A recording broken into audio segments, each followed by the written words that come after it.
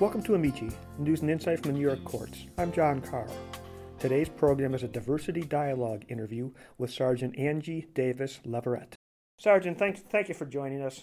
Can you just please tell me about your career in the courts? Who, what, when, where, why? Where did you start? Okay. How did you get where you are now? Okay. Well, my career path in this court started differently than most court employees. I started with the Erie County Sheriff's Office as a sheriff's deputy in the jail. Then later in my career, I transferred over to the court division. And then in 2007, the Unified Court System came in and took over the court security in the city of Buffalo. So I was a part of that transfer of functions, and that's how my career started in law enforcement as a court officer. I see. So you just got transferred over from the sheriff's department to the courts, basically. Correct. Yes. Okay. All right. Let's back up a second. Where'd you grow up, and who were your early role models? I grew up in Buffalo, New York. I grew up on the east side of Buffalo, and my parents were my role models. Well, tell me about them.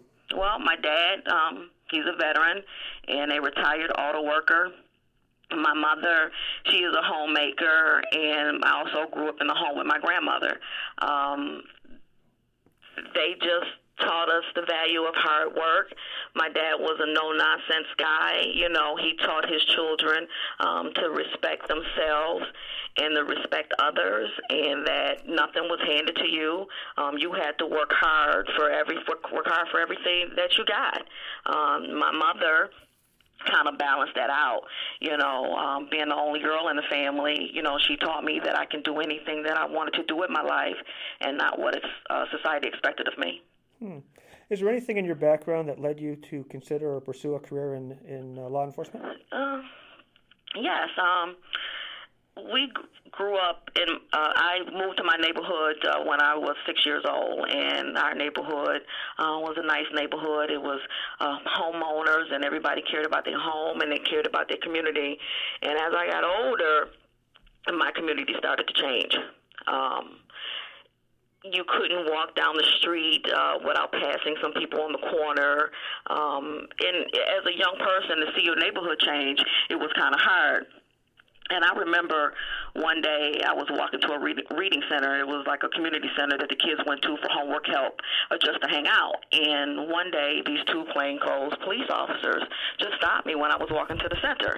And they started asking me questions like, where are you going? Do you get drugs? And I was angry about that. As a young kid, I just couldn't believe that someone was asking me that question. And I remember when I got to the center, there was two women. They helped us and gave us snacks. One was Miss Hill and one was Miss B. And I told them my story. And they was like, well, don't be angry. Do something about it. So that was kind of a defining moment that I knew that I wanted to do something in law, but I didn't know what type of law I wanted to do, and just so happened to end up being law enforcement. And how did you end up at the sheriff's department?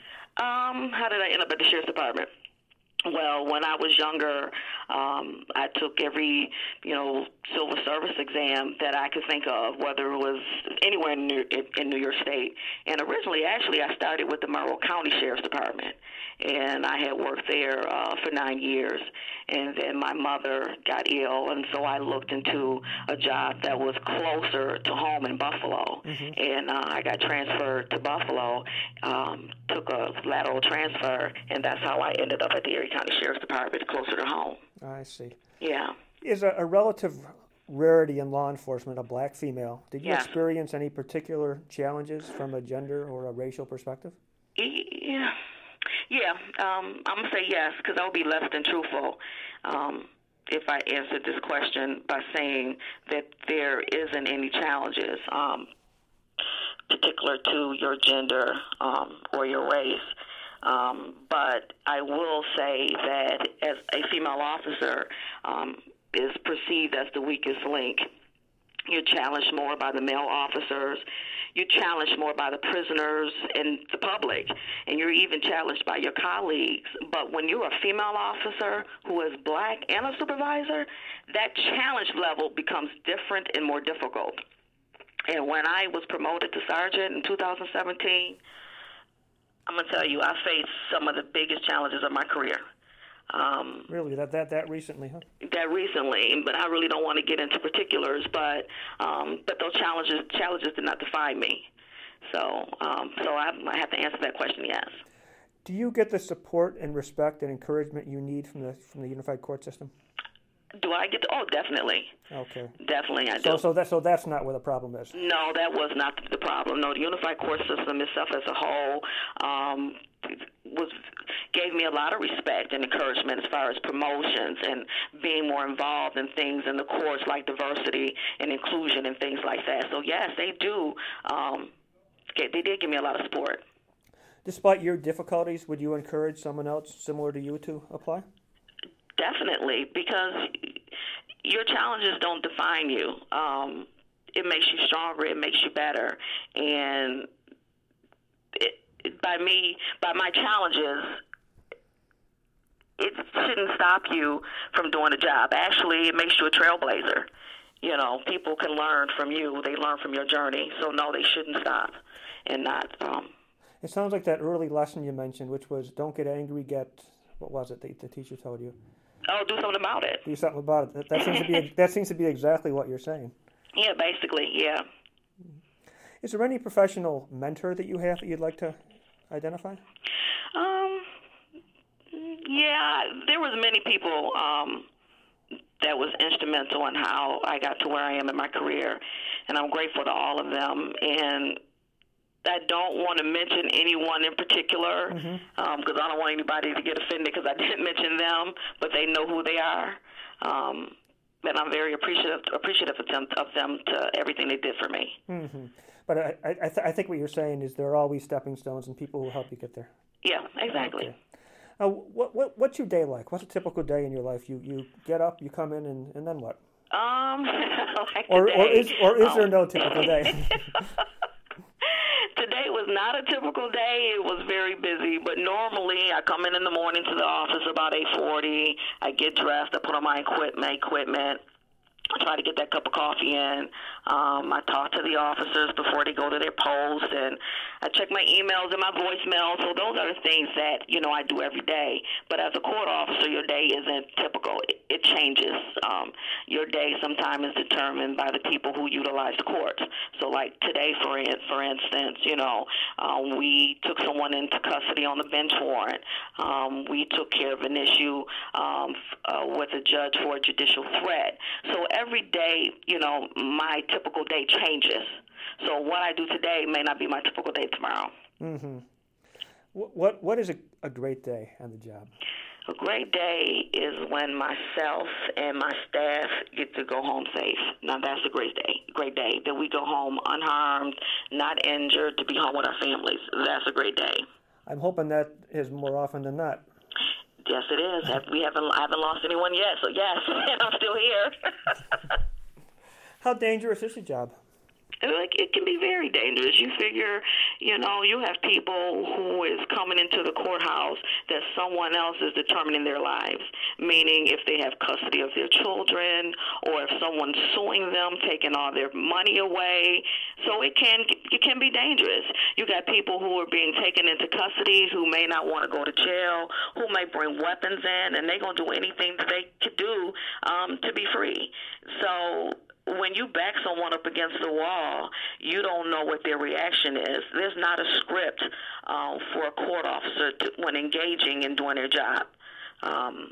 So it can get dangerous because there's an expectation that something may happen, but you don't know.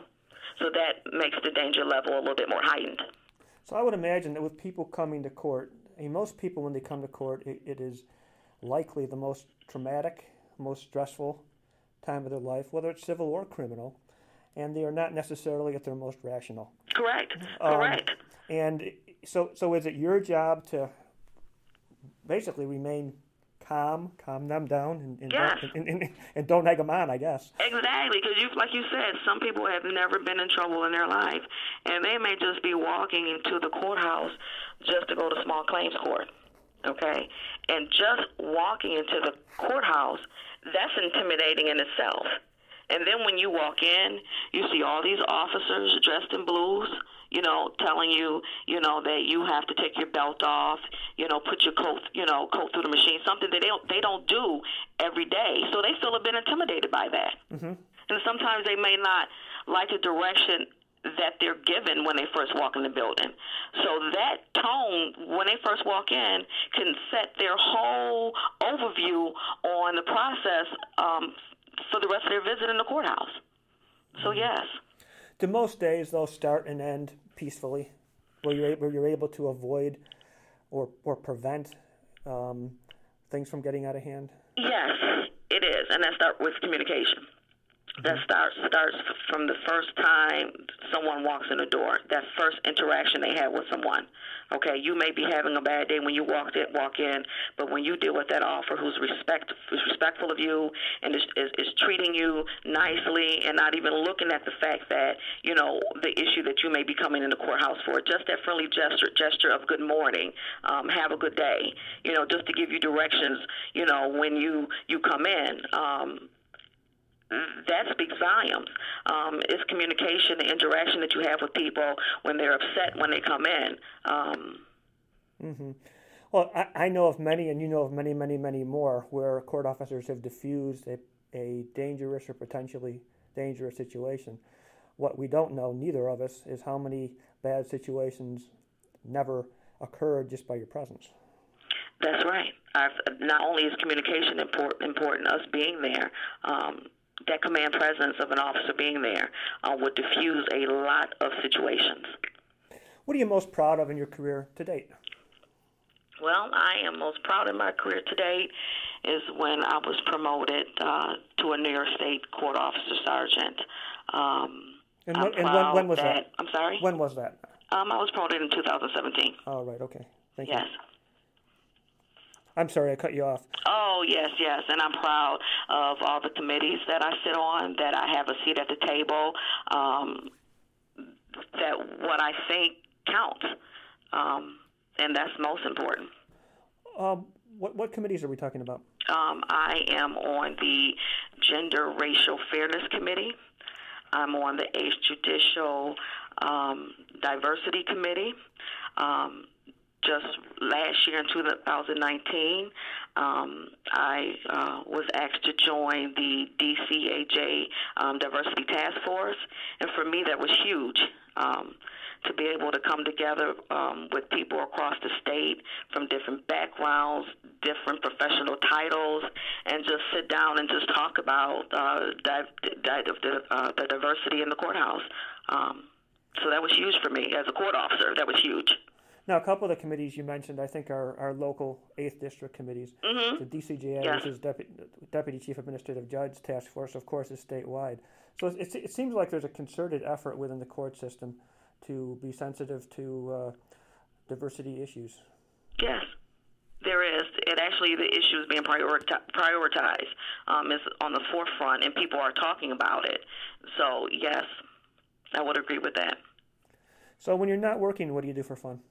I spend time with my family. My family is important. I spend time with friends.